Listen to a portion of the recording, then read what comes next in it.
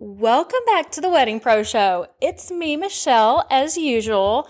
Hey, wouldn't it be fun sometime if we had a guest host on here? We do guest interviews, but that would be fun to have a guest host sometime. That just got me thinking. So, side note, this is kind of a part 2 to the last episode, so make sure you listen to the episode before this. But in that last episode, we wrapped it up by talking about the beauty of vendors aligning and how the same type of vendors working together is a really good way to fill your calendar.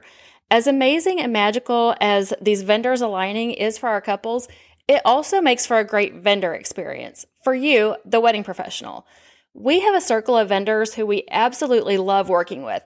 We know without question that when this group is together, everything will go smooth. And how much fun is it to work with the same group of friends every weekend? This confidence in the event takes so much stress out of the day, not just for your clients, but also for you. Even if just a few of us are there as day of vendors, and just a side note, there's a whole thing around calling people day of vendors nowadays.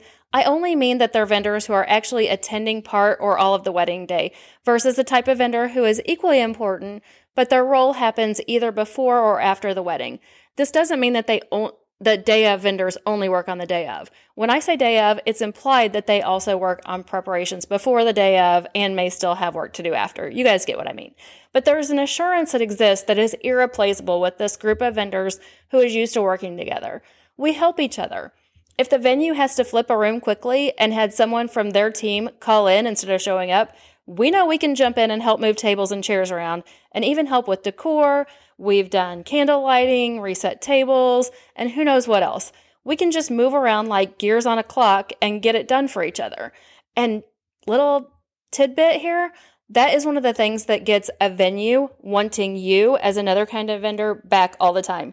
If you're a DJ and you work at a venue and you pitch in and help them when they're in a pinch or they've got a little time pinch or just any circumstance at all, they are going to want you back. You're going to be the one they want back versus somebody that just kind of sits back and doesn't play as part of the team.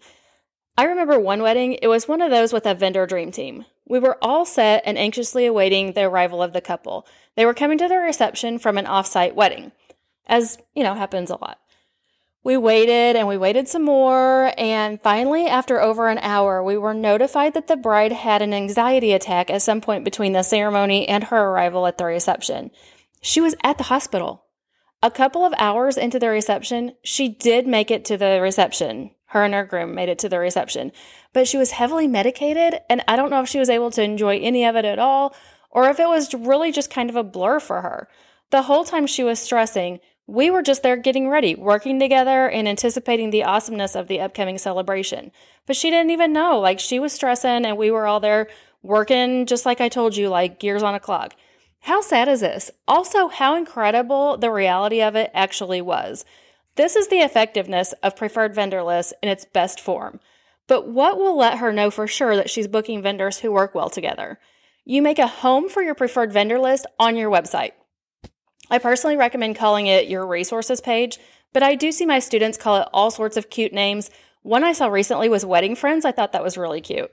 But this is just a page on your website where your preferred vendor list lives. An important note is to keep this page fluid, meaning you'll need to add and even remove sometimes, unfortunately, vendors from your resources list. So make a reminder for yourself in your planner, maybe even monthly, to revisit it so it stays nice and healthy. There are so many reasons to offer this, just a quick list of a few, and we have more help for you about this in our other programs. It is a literal resource to make life easier for your clients. It will increase your SEO for your website.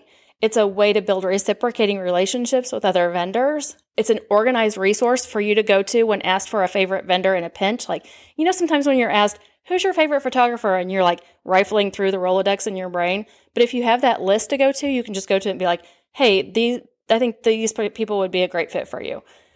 The benefits of a resources page go on and on and on. I hope this helps you realize the significance of preferred vendor lists. There really is a lot to them, and they really do give you an edge and make you stand out. Don't worry, we're here for you, and we will keep helping you along the way, of course. As always, feel free to email me. I love hearing from you. My email address is in the show notes. And here's your hot tip.